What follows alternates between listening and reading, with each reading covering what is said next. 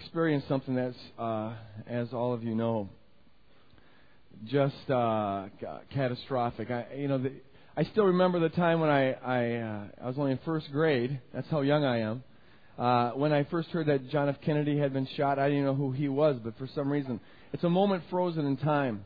And I suspect for a lot of us, the moment that you first heard or first saw what was going on Tuesday morning will be a moment frozen in time for you. I don't think I'll ever forget that surrealistic feeling I had. My wife screamed upstairs and said, "Greg, you got to come down here." And I ran down there, and as I watched the television, at that point, the World Trade Center, both towers were on fire and were burning, and the shock of it, the impossibility of it, just pierces your soul. It's like you expect there to be some Steven Spielberg credits at the end of this thing. This can't be real. This is the stuff that Hollywood's made out of. But here it is. It is real. And as the day progressed and as the weeks progressed, I'm sure a lot of us have gone through a lot of the full gamut of emotions about this. Rarely in life, if ever, normally do we confront such horror, such shocking stuff. And for some people, the initial response is rage and anger. For others, the initial response is sadness and depression. But sometimes that sadness and depression then turns into rage and anger, and sometimes the rage and anger then turns into sadness and depression. And I don't know how you process this catastrophe this last week, but I sort of settled into a state of numbness. Where it's about Thursday. I feel like you're going through the motions. There's just something that's you feel flat about everything. It's been a horrific week. I'm not going to preach on this topic, but I want to talk a little bit about warfare here. There's a quote I'd like us to just look at. A lot of people are asking the question, where was God in all of this? And in fact, this morning, some of you, I'm told, heard on WLTE, Light Rock 102. I had done an interview there, and the question, it was taped. I taped it a couple days ago, or they taped me a couple days ago. And the question was, where's God? Where's God in all of this? I heard this quote from a woman on NBC News, and I don't even remember the question that was asked, but the quote just hit me, and maybe some of you have seen it. She said, who should we pray to? Who? God? God took all these wonderful people. I just have no hope.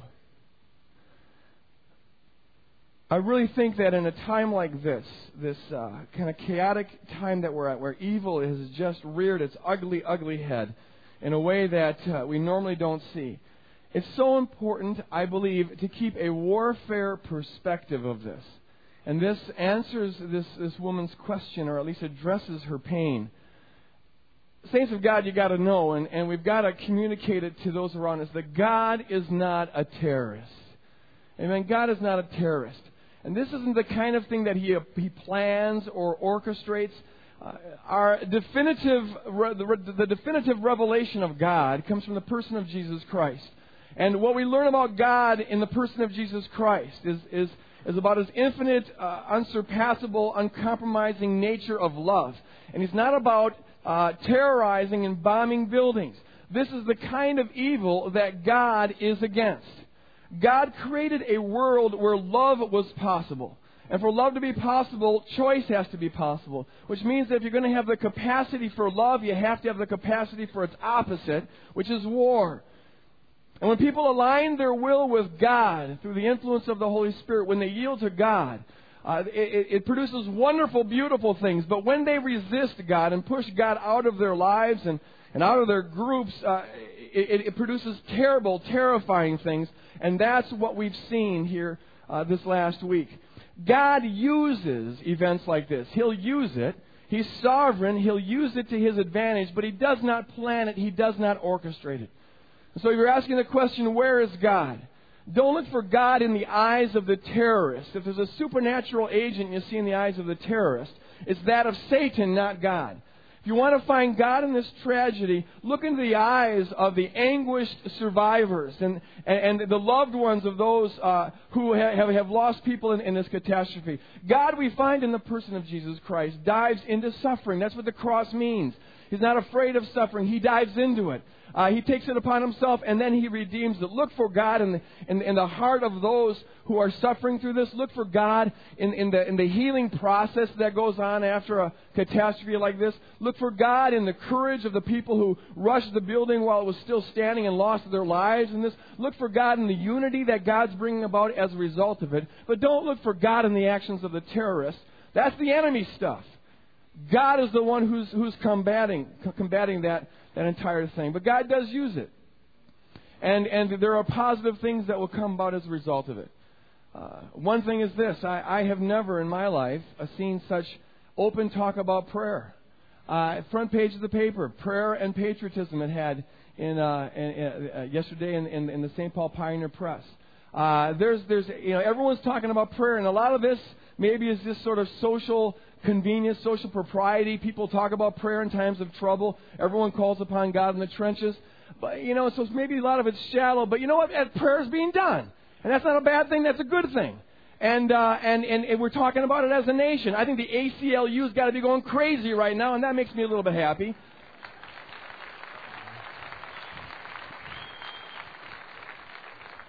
But they know better than to try to confront it.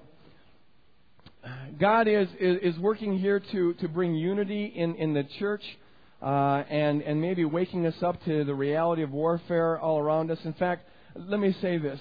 We in America live so much in an artificial oasis of where we can block out of our lives to a large degree and block out of our minds to a large degree, at least most of the time, some of the horrendous evil in the world. And so it's easy for us to think that life is a vacation, and the purpose of life is to live in comfort. And events like this rock our world because they're so real. And we here learn that the world is not, in fact, a real wonderful, nice Disneyland kind of a place. There is, in fact, evil in the world. And what the Scripture tells us is that whether events like this happen or not, we need to know that there's a war that is going on, right? There's a war that is going on that we need to wake up to. In our small group on Friday night, we were praying about all of this, and someone just got this kind of word. And the word was this. We are horrified, and we should be horrified at the loss of life, the waste of life that happened this last week. But if we could see into the spiritual realm, we'd see that tragedies like this are going on every day in the spiritual realm. Souls are being lost every day. And see, people, when they see this catastrophe this last week, they want to enlist. They want to help. They want to give blood. They want to give donations. They want to give of their time. And people are making incredible sacrifices. I had heard that just incredible numbers of people are calling the military saying, I want to enlist. I want to serve. I want to fight this war. And that's an appropriate response.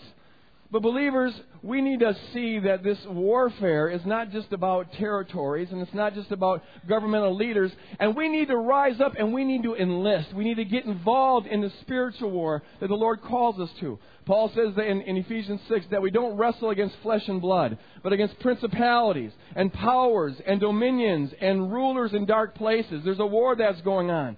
We don't fight this war. The war that we're called to, we don't fight with bombs and planes and weapons and soldiers. We fight this with truth, the truth of the Word of God, amen? We fight this battle with love. We fight this battle with peace. We fight this battle following the model of Jesus Christ, turning the other cheek. We fight this model with self-sacrificial love. But it is a warfare that all of us are called to enlist in. All of us, each and every one. It's not a battle for territories or geography or political ideology. We need governments to do that. That's not a bad thing. Romans 13 says that that's part of the role of government. But the battle that we're called to is not about flesh and blood, territories and political rulers. It's about eternal souls. Praise God. And we need the army, every person in the army, every believer in the army. And if you're a believer, you're in the army whether you know it or not. To stand up and enlist. And each of us to do our part. Wake up to the reality of the warfare that is around you. It was here before Tuesday and it'll be here after Tuesday and until the Lord comes back. It's a time to wake up to the reality of what's going on. But that's not what I'm going to preach about. It's a word that we need to hear, but that's not what I feel led to direct this message on. I want to talk about peace. Peace in the midst of a raging sea. Jim Winter, on Wednesday night, we had a prayer meeting here in response to the Tuesday bombing, and he read this passage, and it really landed with me, and it landed with a lot of people. It's Psalms 46, verses 1 through 7 and verse 10. Listen to this. God is our refuge and strength, a very present help in trouble. Very present. He's not going to come, He's here. He's present. He's not far off, He's here. He's present. He's a very present help in trouble. And therefore we will not fear. Though the earth should change, and it does change, and though mountains shake, and they do shake in the heart of the sea, though its waters roar and foam, crashing waves, though the mountains tremble with its tumult. Selah. The word Selah just means pause, reflect, consider, rest. And now starts a new refrain, and listen to this, it is so beautiful. There is a river whose streams make glad the city of God, the holy habitation of the Most High. God is in the midst of the city, and therefore it shall not be moved. The nations are in an uproar, the kingdoms totter, the earth melts, the Lord of hosts, but the Lord of hosts is with us. And so the Lord says, be still and know that I am God. Be still and know that I am God. Let's pray.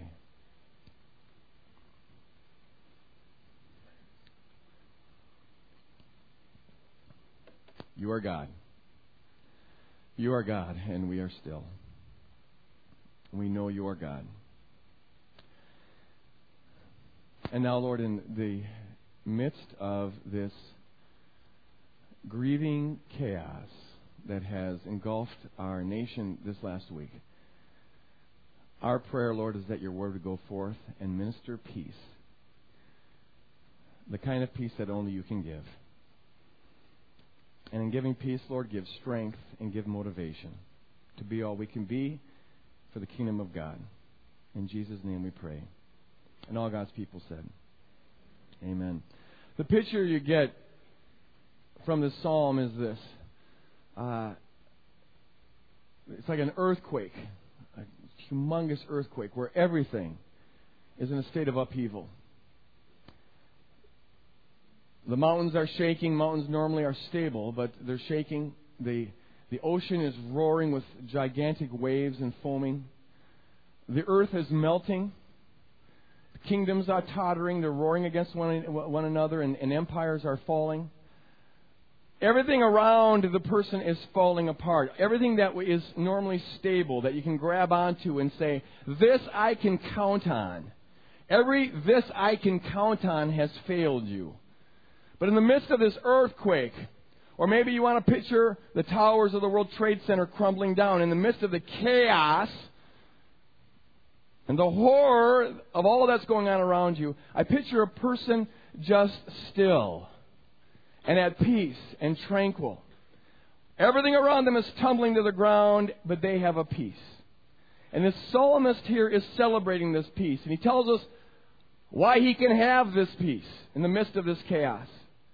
He says three things here. It comes out of Psalms 46, verses 4 and 5. He says, there is a river whose streams make glad the city of God, the holy habitation of the Most High. God is in the midst of the city. It shall not be moved. He talks about a river in the Middle East. In the summertime, arid conditions. A river it represents everything that's refreshing, everything that is life-giving. You never want to wander too far from the river because you need water. So river represents a source of life and a source of refreshment. He talks about a river. He talks about a city, a refuge that is strong, that is unmovable. And he talks about why it's unmovable because he says it's the habitation of God. God himself dwells there, and therefore it shall not be moved. And as he fixes his eyes upon the river and the city and God who's in the midst of the city, there's a peace amidst the storm that he's a part of. Now, in the New Testament, we find the same imagery. It's beautiful and it's powerful. But the New Testament takes it even one step further. Because here we find out that the habitation of God and the river that is the source of God's life inside of us is dwelling within us. We are the habitation of God. And the river isn't something we go to. The river is something that is in us. Jesus says it like this in John chapter 7. He says, let the one who believes in me drink. Are you thirsty? There's a place to drink. As the Scripture has said, out of the believer's heart, or innermost being, shall flow rivers of living water. Praise God. Now John explains this. Now he said this about the Spirit, which believers in Him were to receive. Believer, you need to know this, that when you open your life to Jesus Christ and you surrender your heart to Jesus Christ, and non-believers here, I'm saying this to you too, if you open your heart to Jesus Christ, and if you surrender your life to Jesus Christ, God fills the vacuum that you create by opening yourself up. And what He fills it with is Himself. He doesn't just forgive you your sin and make you fit for heaven. He comes and dwells within you. God Himself comes and dwells within you. And at that moment, you become the habitation of God. You become a mighty fortress in God. And there's a river of life that flows in you. It's not just available to you, but it becomes part of your very being. The river of God's love and the river of God's blessing. And when you tap into that, and when you tend to that, there is a strength and a peace that comes to you that could never come to you in any other way. If you look at the mountains, and if you look at the earth, and if you look at the seas, you'll be filled with anxiety. Because mountains eventually shake, amen? And rivers sometimes rage, and the earth eventually melts, and kingdoms sometimes war against one another, and empires, I don't care how stable, eventually fall to the ground, and even buildings that you thought were invincible sometimes get attacked and crumble, and even nations perhaps that you thought were invincible sometimes get penetrated, and as long as your security is based on that, as long as your eyes are fixed on that, as long as that is defining your disposition, you're going to be filled with anxiety, you'll be filled with disquietude, and maybe even despair. But what you need to know this morning, and what all of us need to remember this morning is this. God never shakes. God never tumbles. The water of God's life never rages.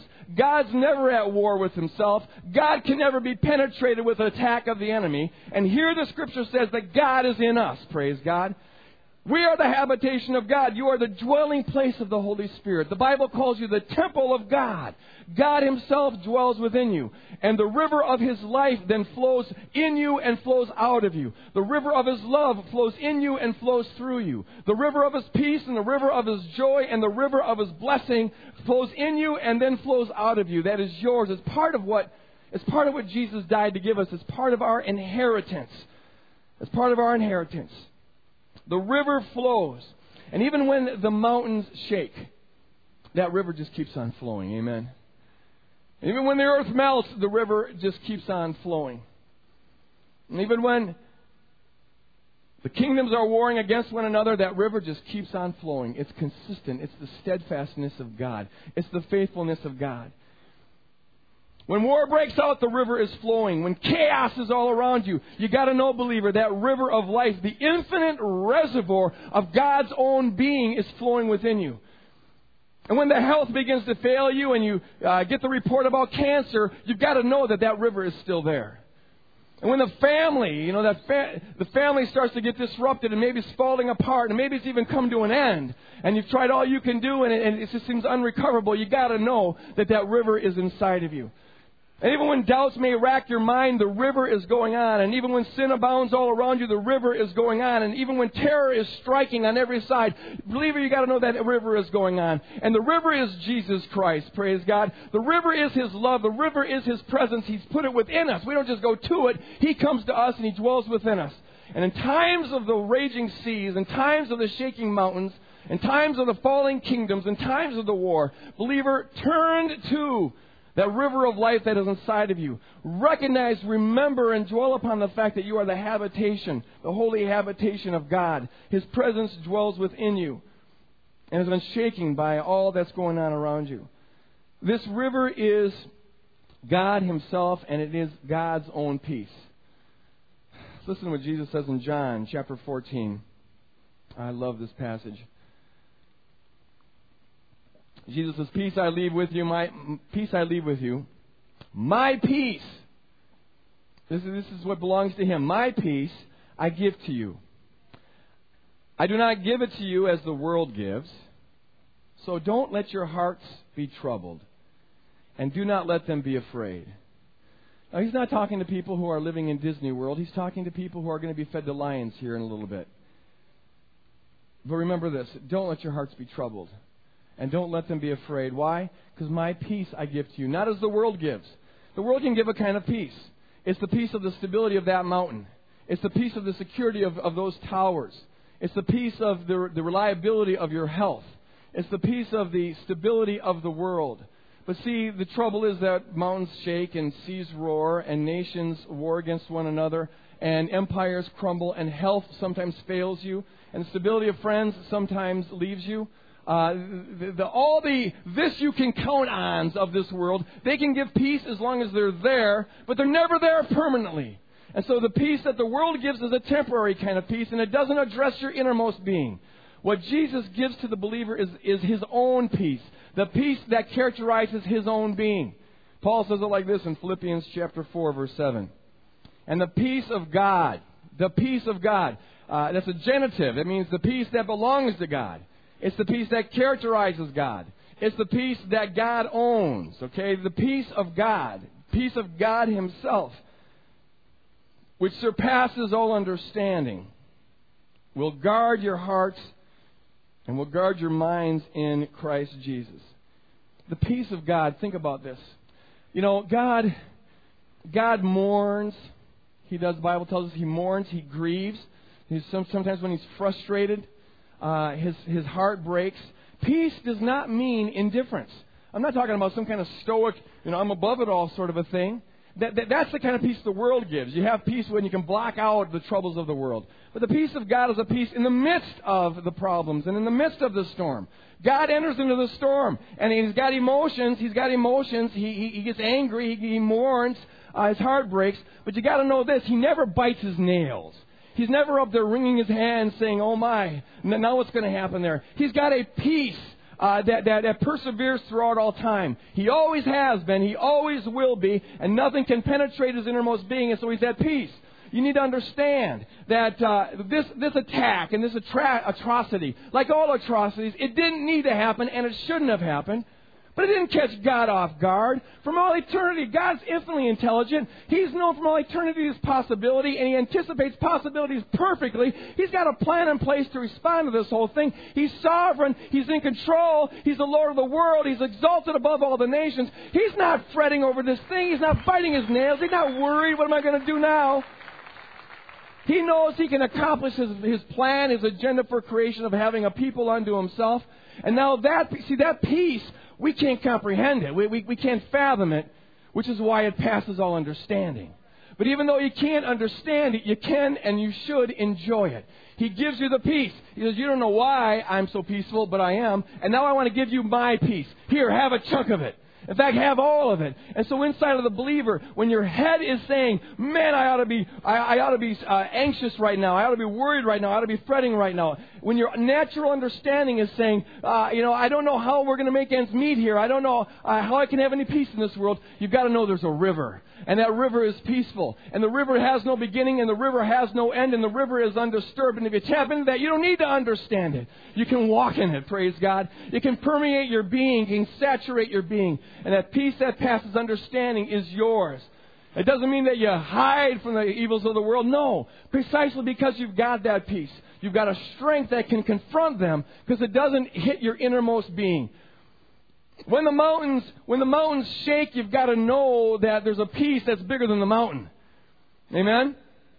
And when the oceans are raging, the waves are so high, you've got to know that there's a peace that passes every ocean. And when the cancer strikes, you've got to know there's a peace that's greater than the cancer. And when the family's blown apart, you've got to know there's a peace that's greater than even the family.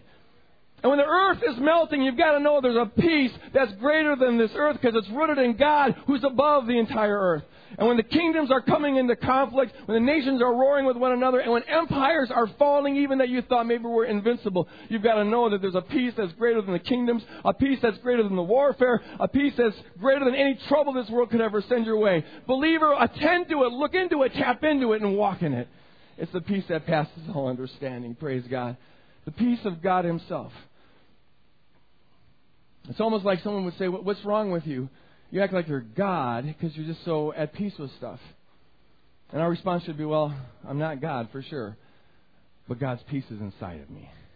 God's peace is inside of me. It passes. And see, this is what guards. Paul says it guards our minds and it guards our heart. It protects it. It's a fortress. If you don't have that peace protecting your mind, you start to just get anxious and crazy and you think all these thoughts. If you don't have that peace that's guarding your heart, you start to get disturbed and maybe going into depression and despair about things. Let the peace of God that passes all understanding guard your heart. Isaiah says this, Isaiah 26. He says, here's the promise of the Lord. You will keep him in perfect peace, whose mind is stayed on thee, because he trusts in you. You will keep him. You will guard him. You will protect him. You'll establish him in perfect peace, whose mind is stayed on thee. In the midst of this, look at it. We can't block this out of our minds. But our fixation, our obsession has got to be on the person of Jesus Christ. The Lord of lords and the King of kings, the God of all gods, who has no beginning, has no end, the God in whom there is no shadow of turning, praise God. Fix your eyes on the one who is steadfast. Fix your eyes on the one who is faithful. Fix your eyes on the one who is sovereign. And let his peace permeate your being. It may be that you're here this morning and you've never really, your world's been pretty peaceful. You've had a lot of I can count ons that have held you up well. But this perhaps has rocked your world. Who would have thought a week ago that the World Trade Centers would crumble to the ground? You would have been thought an alarmist, a lunatic. Now, maybe for the first time in your life, I don't know, you really begin to see that the I can count ons are few and far between, and ultimately there's none of them in this world. But even beyond that, I want to say this, and I'm not saying this to be alarmist, I'm just saying this to be real. I believe that the rockiness of the world is going to get worse before it gets better, and I'm not sure it's going to get much better until the Lord comes back. The world is simply a scary place. President Bush, yesterday in the paper, said this, and I appreciate his leadership. I appreciate the fact that he's called the nation to prayer, and not every president would have done that. I'd say we need to be praying about this, and I appreciate that. But he said in the paper, he vows to rid evil out of the world. And that's a laudable cause. Part of the purpose of government, Romans 13 tells us, is to always be administering justice, even when you have to use the sword. That's why God ordained governments to be there, to keep sin in check. But I'm afraid that he's not going to be able to deliver on this one. There's no government policy, there's no program that's going to rid the world of evil. Now we should pray for peace. We should hope for peace. And we pray that we can rid the world of terrorism as much as is possible and every other kind of evil. But see, the problem of evil in the world is not just the problem of this or that terrorist or this or that government or this or that agenda. It's the problem of the human heart. And government programs and all the military force in the world isn't going to cure that. The only one who can cure the human heart of the evil that resides within all of us is the person of Jesus Christ. It's the grace of Jesus Christ. You're not going to rid the world of evil by trying hard. You know, when they invented the cannon in the 16th century, they said this was the weapon to end all weapons. This was virtually a gun that can shoot a 25-pound bullet. And surely this will just be so horrifying, they thought, that no one will build weapons after this. We'll see how destructive it is. And World War II was supposed to be the war that was going to end all wars. But you know what? We keep building bigger and more effective weapons of destruction, and wars continue on. The Bible tells us that this whole world is in its fallen state, and you can't cure it. As much as we need to try, as much as governments need to be administering justice, the solution to the world's problems isn't found in government agencies. The world is a scary place. Consider this. As the technology increases, the world has become more intricate. It's become what's called a dynamic system. And a dynamic system is one where every part plays a more and more significant role. Here's one way of looking at it. They say that information, the rate of information dissemination is doubling every 3 years. Information gets out faster and to more people. It doubles every 3 years. The information is out there. And when the information is out there, sooner or later the wrong people find it. The internet, for example, has been a blessing in a lot of ways, but it's been a curse in a lot of ways, because a lot of kids are seeing stuff that kids and nobody should ever see, and information is getting in the hands of people that it shouldn't get into. We've been asking the question, some have asked the question, how did terrorists learn how to fly 757s? And it may be that in another 13 years we'll be asking the question, how did terrorists ever learn how to build nuclear bombs? And for all we know, if the Lord tarries in another 30 years, we may be asking the question, how did terrorists ever learn how to clone themselves? Because we're going down that road too. Think about it. And I'm not trying to be alarmist. I'm just saying this. The prospects of ridding the world on our own power, with our own programs, with our own military, with our own ingenuity is very bleak. But to the Christian, this shouldn't be surprising at all. To the Christian, this shouldn't catch us off guard at all. We've always known, the Lord has told us that mountains do shake. The Lord has told us that seas do roar with waves and they foam. The Lord has told us from the beginning that the world will melt. The Lord has told us from the beginning that kingdoms will always war. As long as there's sin in the human heart, kingdoms are going to war. The Lord has told us from the beginning that every empire eventually falls to the ground.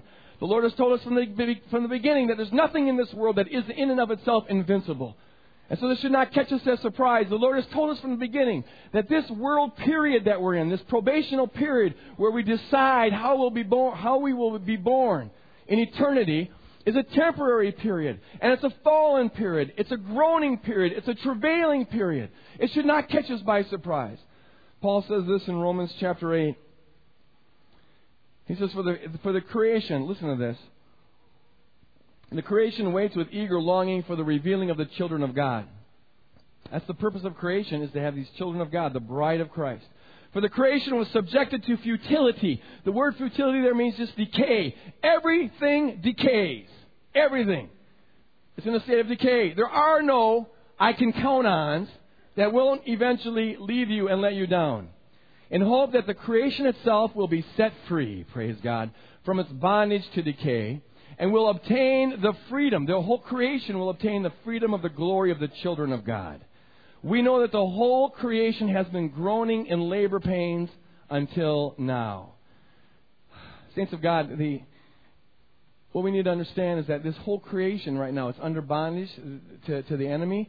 Humanity went into a state of rebellion. We invited the enemy into our turf. It's become his turf, and it's been fallen ever since.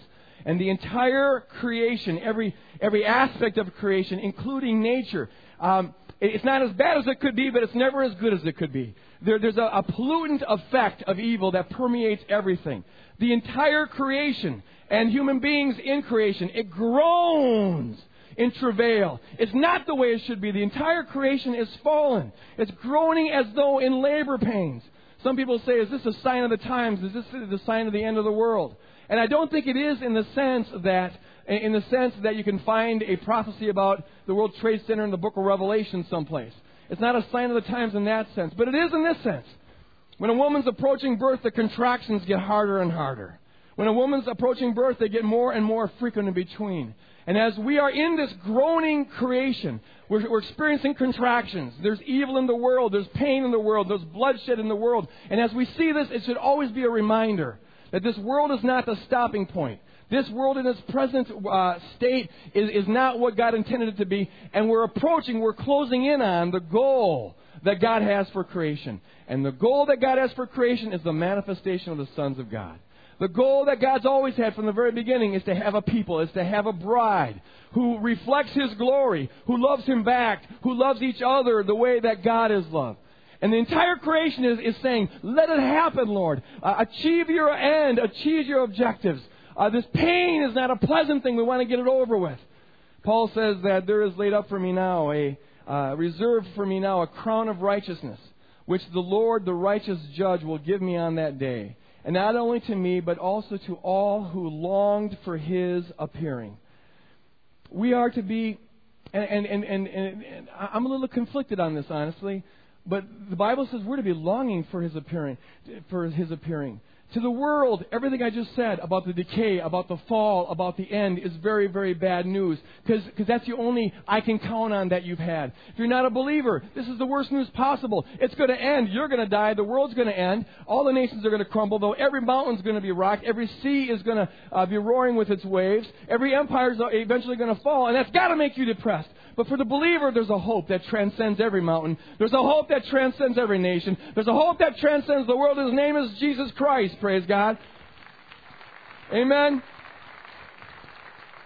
And see, I'm conflicted as Paul was conflicted. There's so much that needs to be done. There's people that need to hear about the Lord. There's so much work to be done. I want to say, and even the Lord says, I want to be patient. I want as many people as possible to come to know Him. But at the same time, in the core of my being, and it should be the core of all of our being, this isn't bad news. We long for the Lord to come back.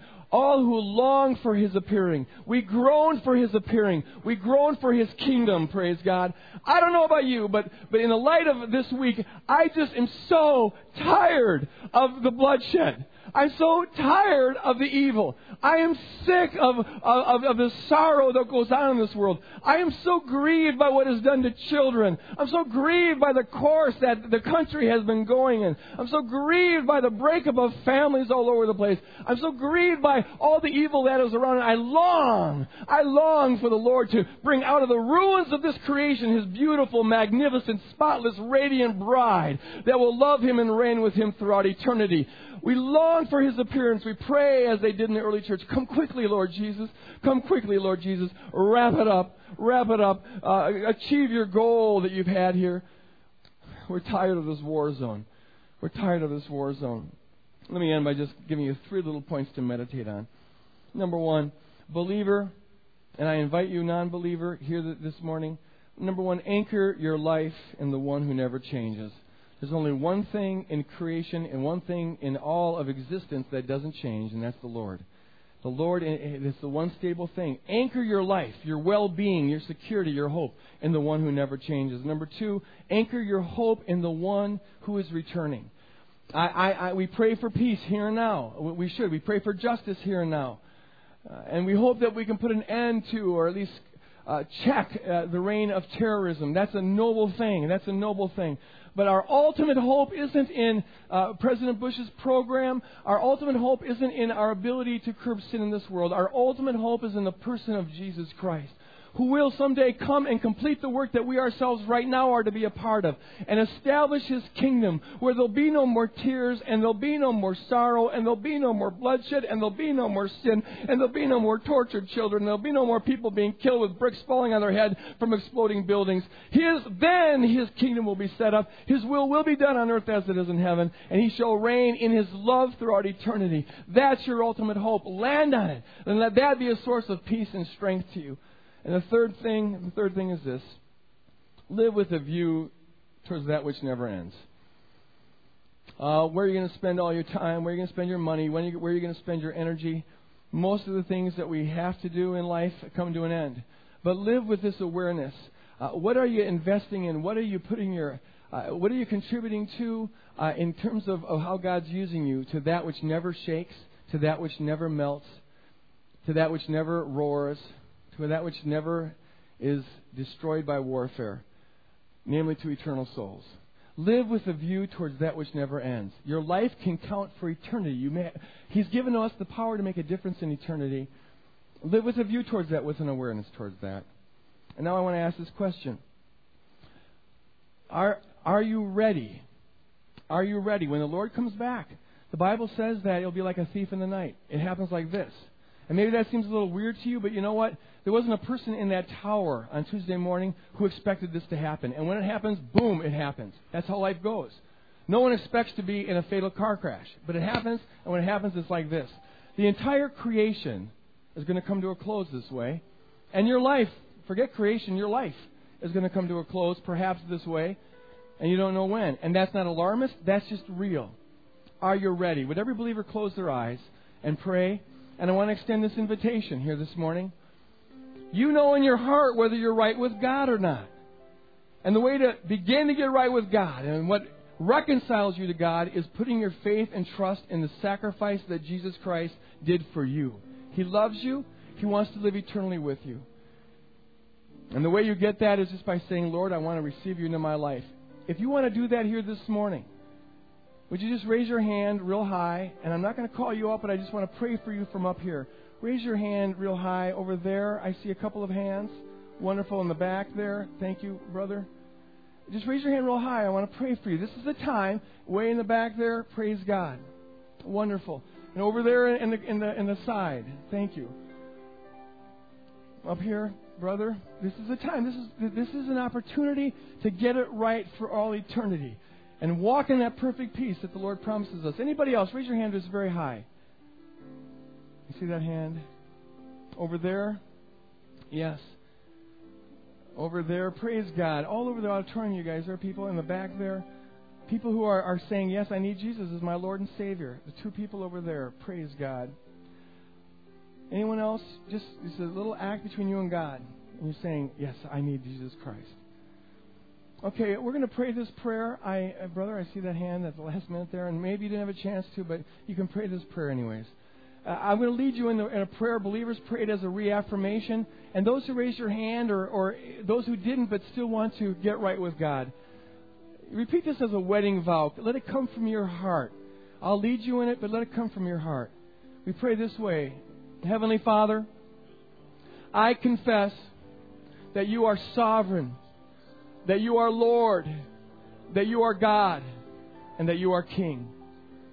And I confess that I am a sinner in need of your grace. I cannot save myself, but I believe that you sent Jesus to die for my sin. And so I ask you, Lord Jesus, come into my life. Forgive my sin. Wash me, cleanse me, and make me whole.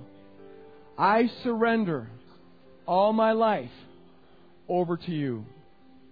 Thank you for loving me and for saving me. In Jesus' name, amen. You committed your life to the Lord. I want to welcome you to the kingdom of God. I want to welcome you to the eternal kingdom. Praise God. Yes. Nothing delights the heart of God more than a person who surrenders and says, take it, Lord, take it, Lord.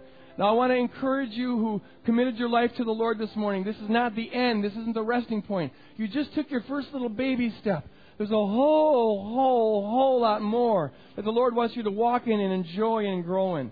The first thing to do now is at the end of the service, in the back of this auditorium, there'll be a person back there, and we have some information that you really need to get started on your walk with God. I encourage you to take 1 minute and just pick up that information and get growing in your walk with the Lord. Praise God. And now we're going to worship the Lord. Amen. We worship the Lord when we ascribe to Him the worth that is due His name. He's worthy of all that we have, of all that we are and ever shall be. Amen. He's worthy in a time of peace, and He's worthy in a time of war. He's worthy when things are going good, and He's worthy when things are going bad. And so we're going to celebrate Him. We're going to tune all that we have unto Him. Forget about everything else this morning. Focus on the Lord, because that ascribes worth to Him. And let's enter into passionate worship and praise of the Lord. If the ushers would come forward, we'll start by worshiping the Lord with our offering. We ascribe worth to God and to the worth of His kingdom as we give back to Him a portion of what He's blessed us with. That's how the work of God goes forward. Please remain seated until Norm says that we can rise. And let's give the Lord all the glory that is due His name. So, Holy Spirit, we now ask you to be here. Lord, minister peace as we worship you. Minister your love and your power and your confidence as we worship you, Lord God. Draw our faces to your face. Help us to look deeply into your eyes and be glorified in our midst this morning. We pray in Jesus' name. Amen.